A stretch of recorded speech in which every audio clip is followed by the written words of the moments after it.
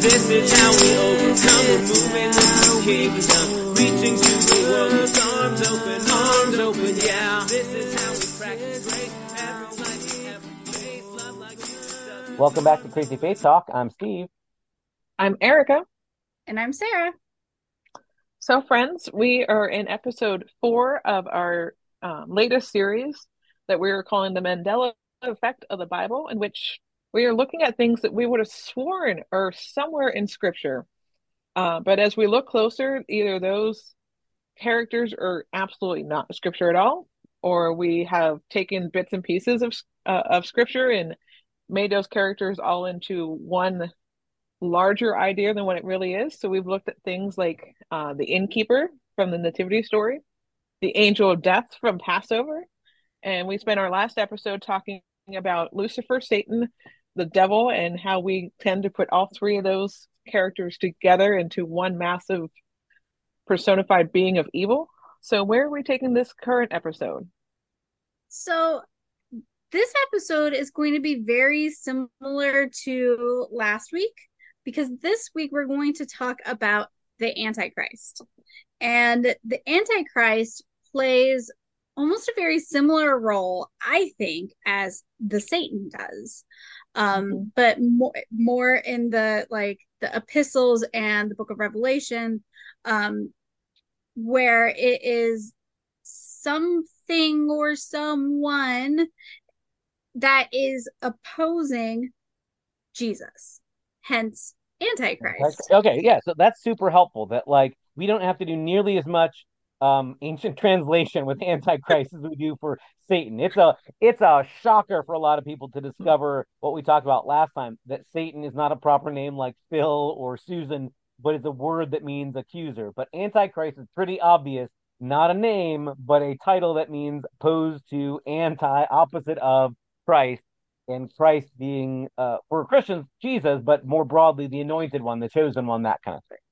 Yeah, and I would say thanks to the Left Behind series that came out in the 90s, Mm-hmm. Tim LaHaye and Jerry Jenkins, their character, the Antichrist, was one individual, Right. right? Like that the Antichrist is this world power person and league. I haven't read these books in forever, so forgive me if I get this slightly wrong. But is in league with the devil and is trying to do something really bad. I don't really know what he's trying to do, but it's very bad.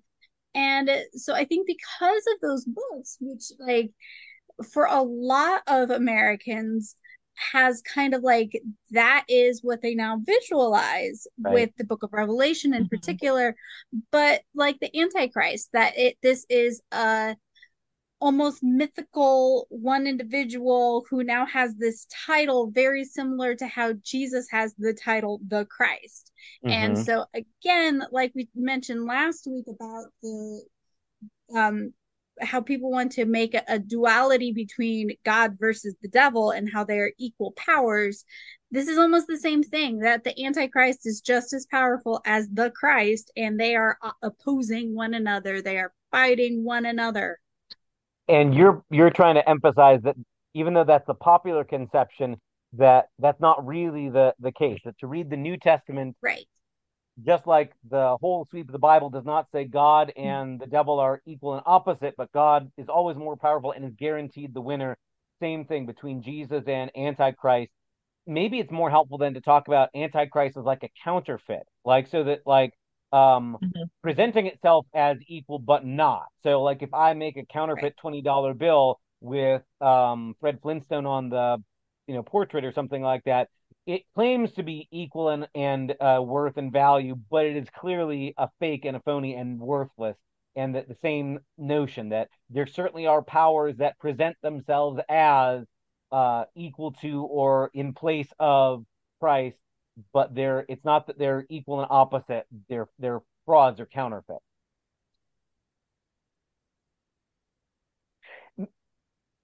Maybe that idea of being instead of is helpful as well. And that also gets back at the Greek as well. That prefix anti, we're used to hearing it as opposite of, but it often gets used in ancient Greek as like puts something that puts itself in place of. So in that sense, could be like an opposite. But that there are lots of things that would put themselves in the place of Christ, or claim the role of Lord that only belongs to Jesus. Yeah, I think my grandparents, who had a very strong um religious influence on me as a very young child, they would often talk about the Antichrist in terms of ideology, idolatry. Sorry, idolatry. Yeah, So in the sense that like anything that you put as an idol right, in your life becomes the Antichrist for you. right, right, So if you have a tendency to worship money, if you have a tendency to um, prioritize making money over serving God, then that becomes the Antichrist for you. yeah. And in the ancient world, in the first century, as Christianity is emerging and sees itself under threat against the empire, how there's often that competition between the powers of the day, like the emperor, who claims the title of Lord and Savior, and Christians who go, no, Jesus is both of those, and anybody who sets himself up as Lord and Savior, that's anti-Christ. So it's fine to have kings or kingdoms or rulers. We need to have civil government. But when you claim that position of being Lord and Savior, that's Jesus' turf. And that makes you opposed to Christ. And certainly the way that the empire does things through domination and coercion is opposed to anti the way of Jesus, which ultimately reigns through suffering, love, and through a cross. So you get that real clear sense in the late New Testament as it's becoming clear the way of Jesus is opposed to the way of empire. So the way of empire is anti-Christ. So it's almost like it doesn't matter which emperor is on the throne, they're still playing the same game. So maybe Domitian is worse than Tiberius, or maybe Claudius is worse than Augustus, or something like that. But they're all doing the same thing, claiming to take that same role that only belongs to Jesus, who is Lord and who is Savior. So it sounds like, even just from the short conversation we've had so far, that there have been in history, and probably still are today, multiple antichrists. I Versus think, so often when we hear this spoken of, we think that it's going to be someday in the future a singular right, person, right. like the Left Behind series made it out to be. Right. And that's exactly the point that the letter we call First John makes, right? So there's a passage in Mm-hmm. First John where the author says, little children, that's the way he talks to his people he's reading. I'm not sure if that's complimentary or patronizing. Little children, you've heard that Yes. Antichrist is coming, he says. And then he goes, and indeed, many Antichrists have already come. And he's writing late first century, right? So I mean, like Mm-hmm. 30, 40 years after Jesus, and he's saying many Antichrists have already come.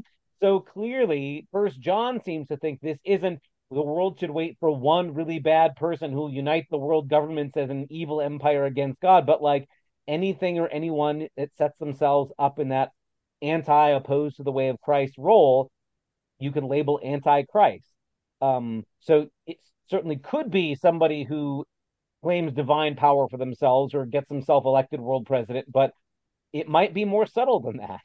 But I'm kind of remembering that around this time, you know, preceding like the like kind of like 150 years before, during, and after Jesus.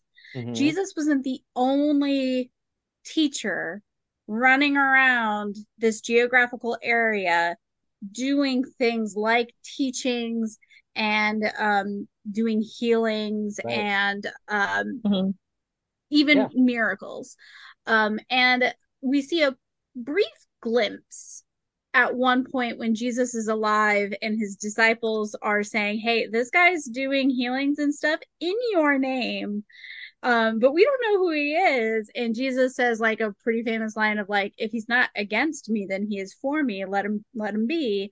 Mm-hmm. Um, so I always wondered if this particular line in First John is maybe in reference to some of those other guys running around doing kind of the same things that Jesus was doing, um, but wasn't Jesus, and not doing it in God's name. And so, therefore, kind of distracting people from what Jesus was doing because they're all like, hey, this guy's doing very similar things. Yeah. What makes Jesus any different? And you even get places where Jesus will warn his disciples saying, be careful, many will come in my name saying I am he, and Hmm. Jesus makes a point, say don't fall for it.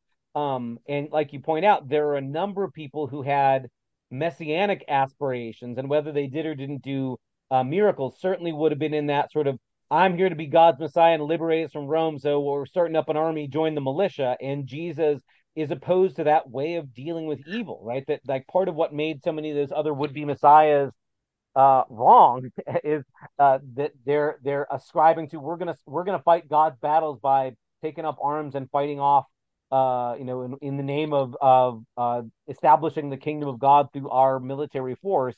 And Jesus makes it real clear that's not my way. That's not God's way of doing this. So it's not that Jesus is pro-Roman Empire so much as we don't fight on the world's terms. We're not going to do things that way. And that all those other would-be messiahs are picturing, no, we got to, rid the world of those terrible Romans and every other oppressor and everybody who conspired with them. Grab your weapons. We're going to go kill them. And Jesus seems to go, no, that's not my way. So they might claim to be the Messiah. They are not.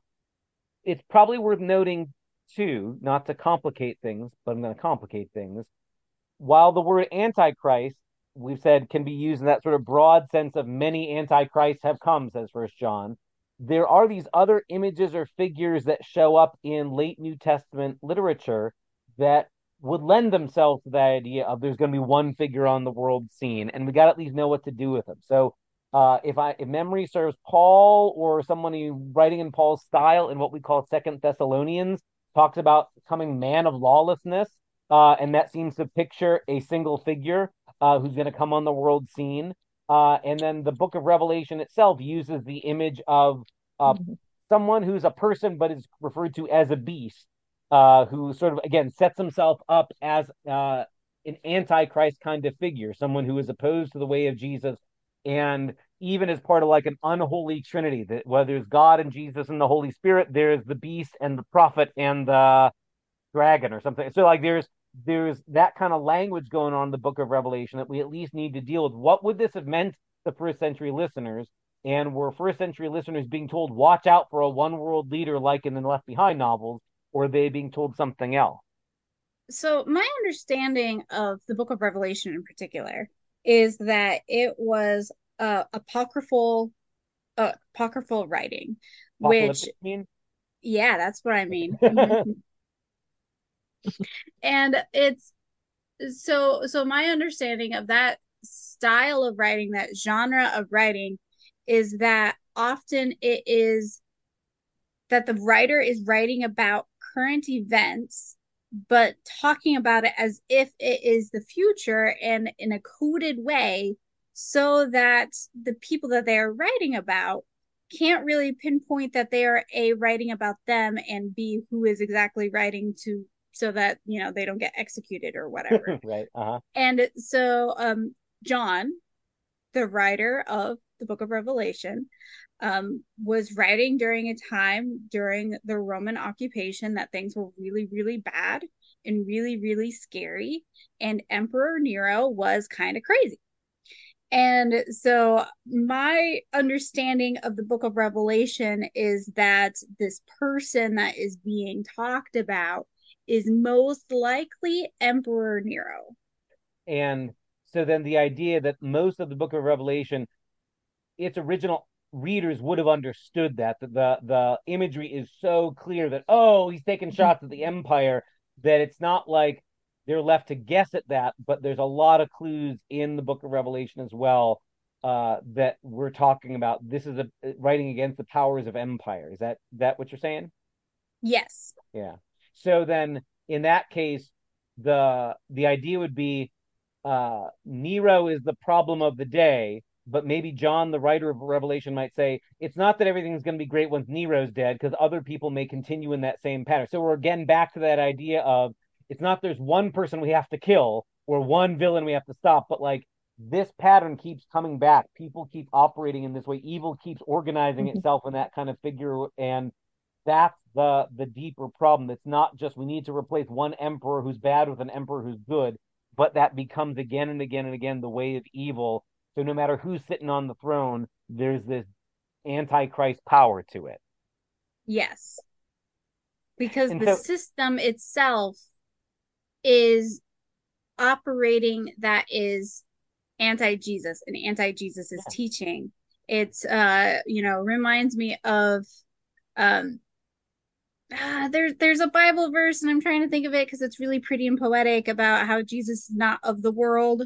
Oh, not in the world, but of the world, that kind of thing. Yeah, I think that's what I'm Okay. thinking of. But how Jesus's way is not the same way as the world. Oh, okay, sure, sure. Or the Mhm. you're he tells Peter, you're setting your thing on your mind on human things, not on divine things, that kind of language. Yes. Yeah, yeah, Yeah, yeah. yeah, kind of that same idea Mhm. of um yeah.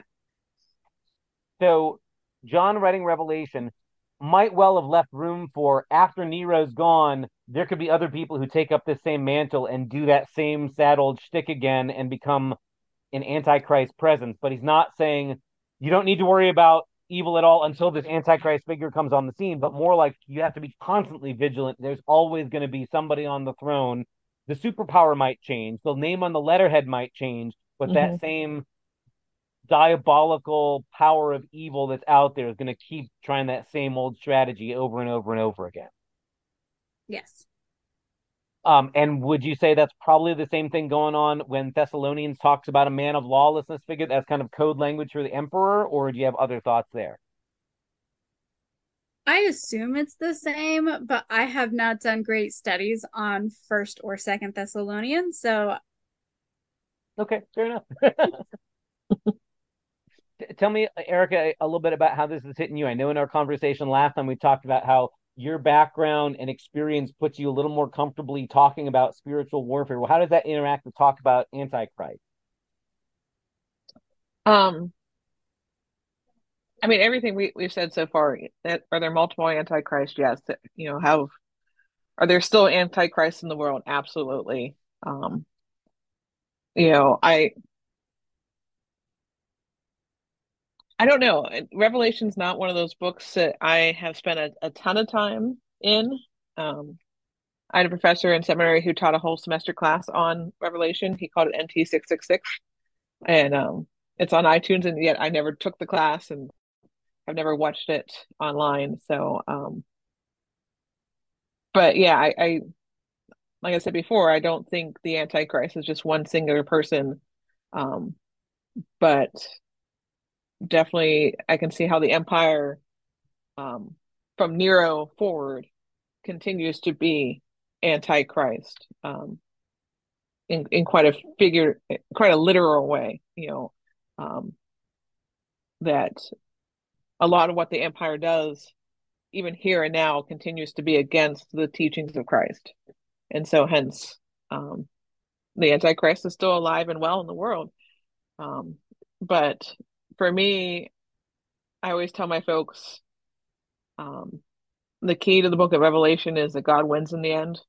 Yes, there's still Antichrist out there, but um, eventually there won't be because Jesus will come back and God will win. I kind of wish that we use the language of the Antichrist more today. Hmm. Like, like other than talking about Left Behind, I don't really ever hear about the Antichrist. And like, I know I don't ever talk about the Antichrist in sermons or preaching or anything like that.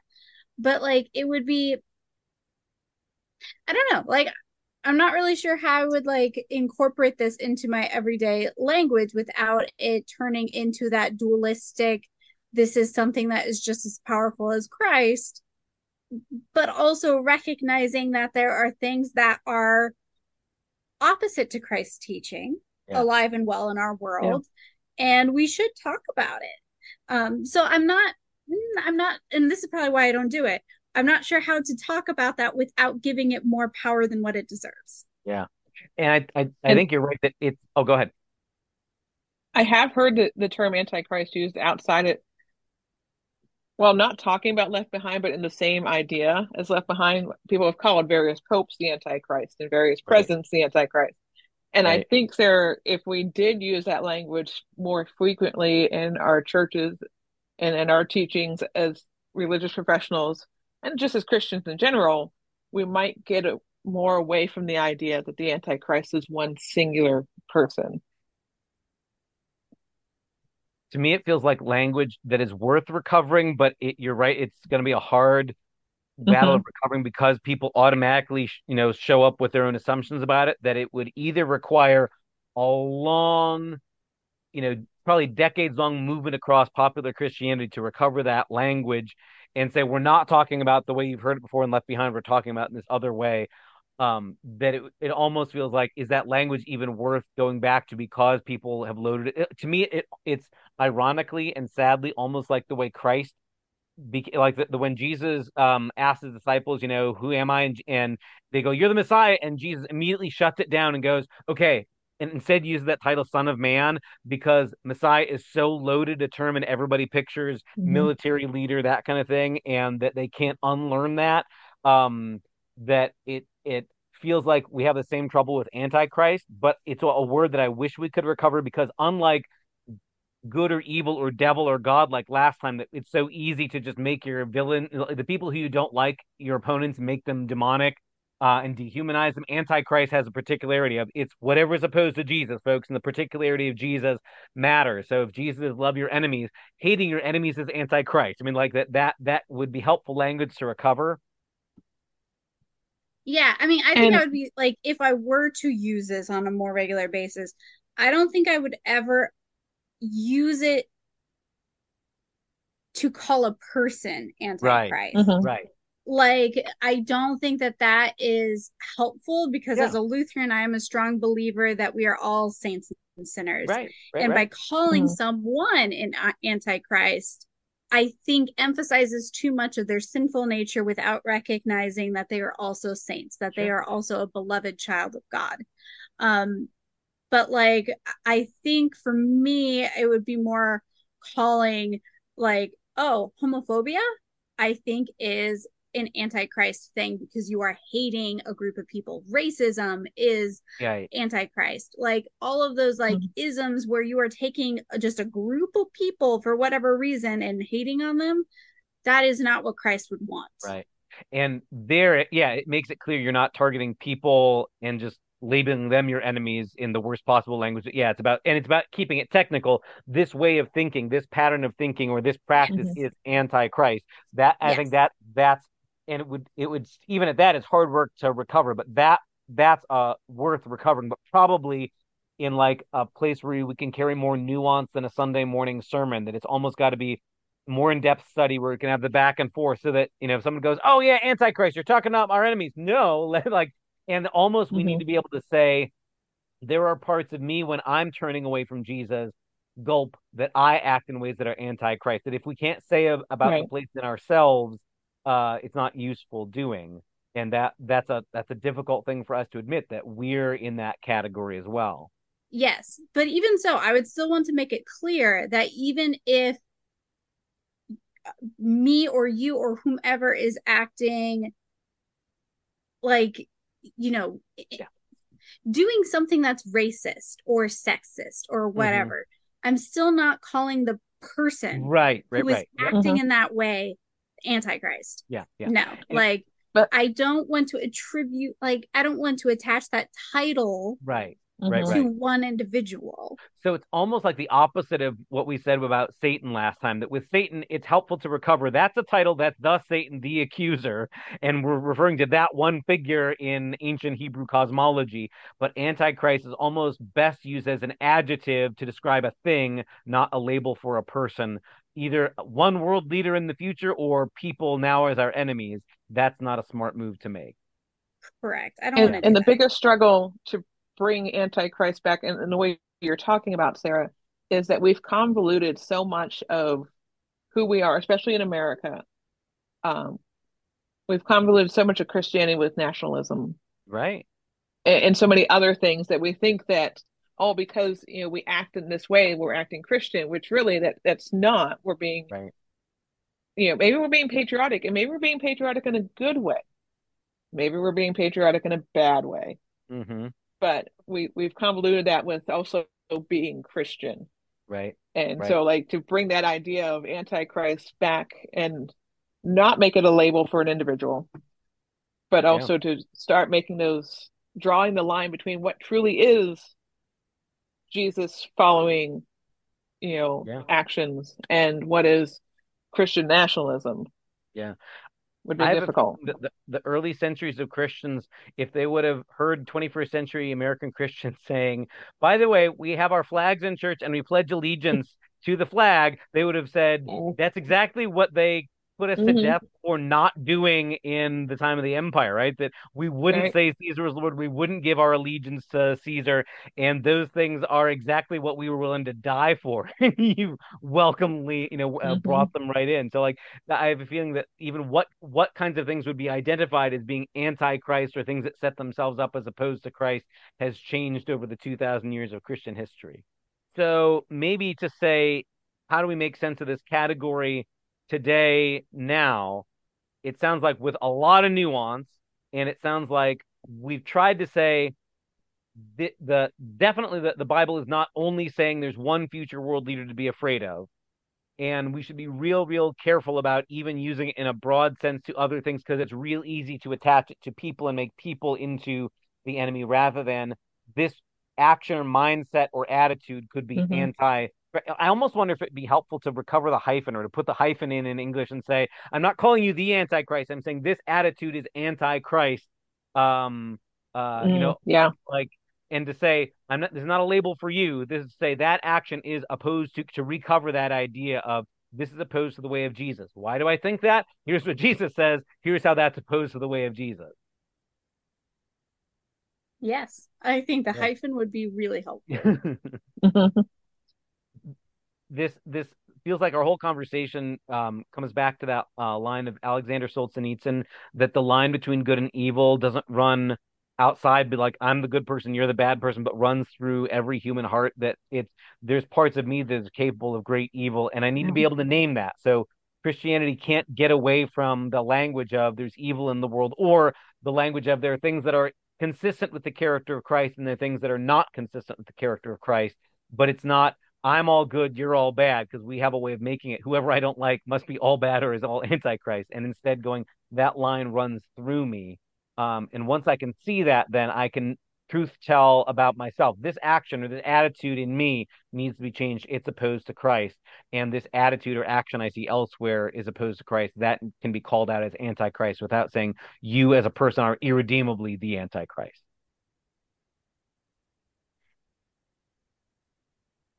Well, I And can't wait that, to see where we go next. Go ahead.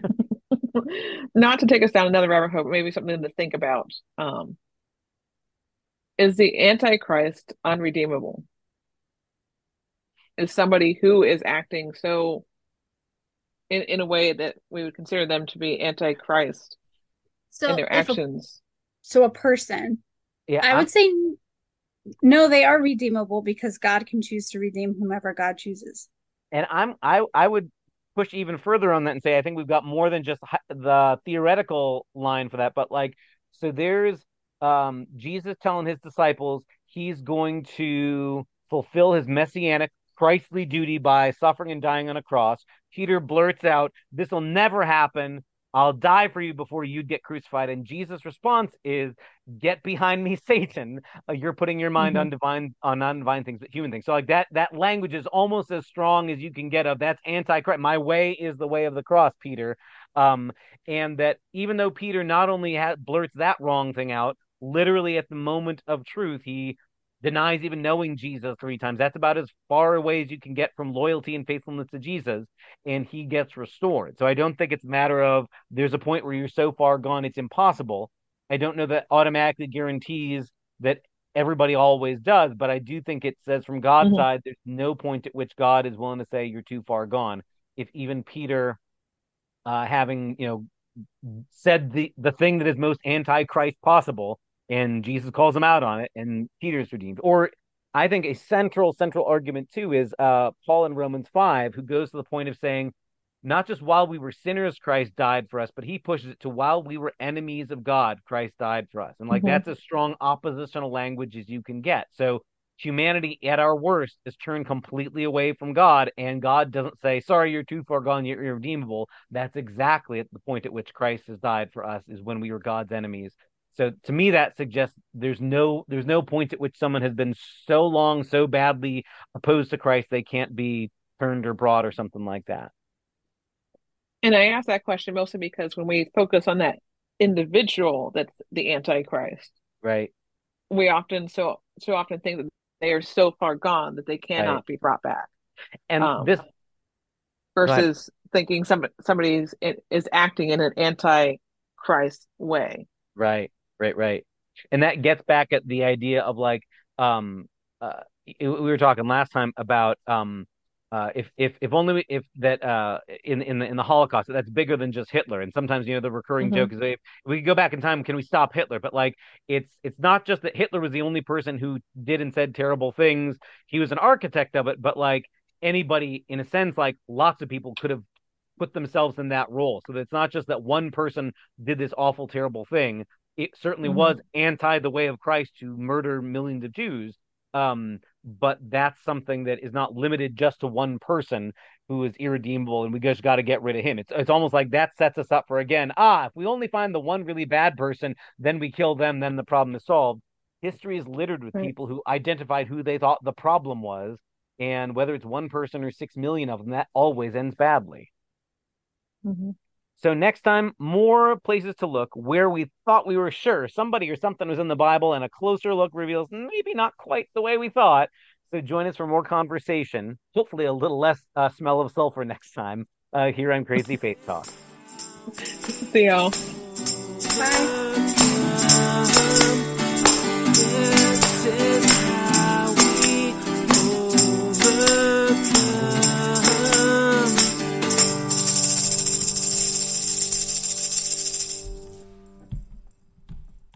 Hey guys, it is Ryan. I'm not sure if you know this about me, but I'm a bit of a fun fanatic when I can. I like to work, but I like fun too. It's a thing. And now the truth is out there. I can tell you about my favorite place to have fun. Chumba Casino. They have hundreds of social casino style games to choose from with new games released each week. You can play for free anytime, anywhere. And each day brings a new chance to collect daily bonuses. So join me in the fun. Sign up now at ChumbaCasino.com. No purchase necessary. VGW Group. Void where prohibited by law. See terms and conditions. 18+.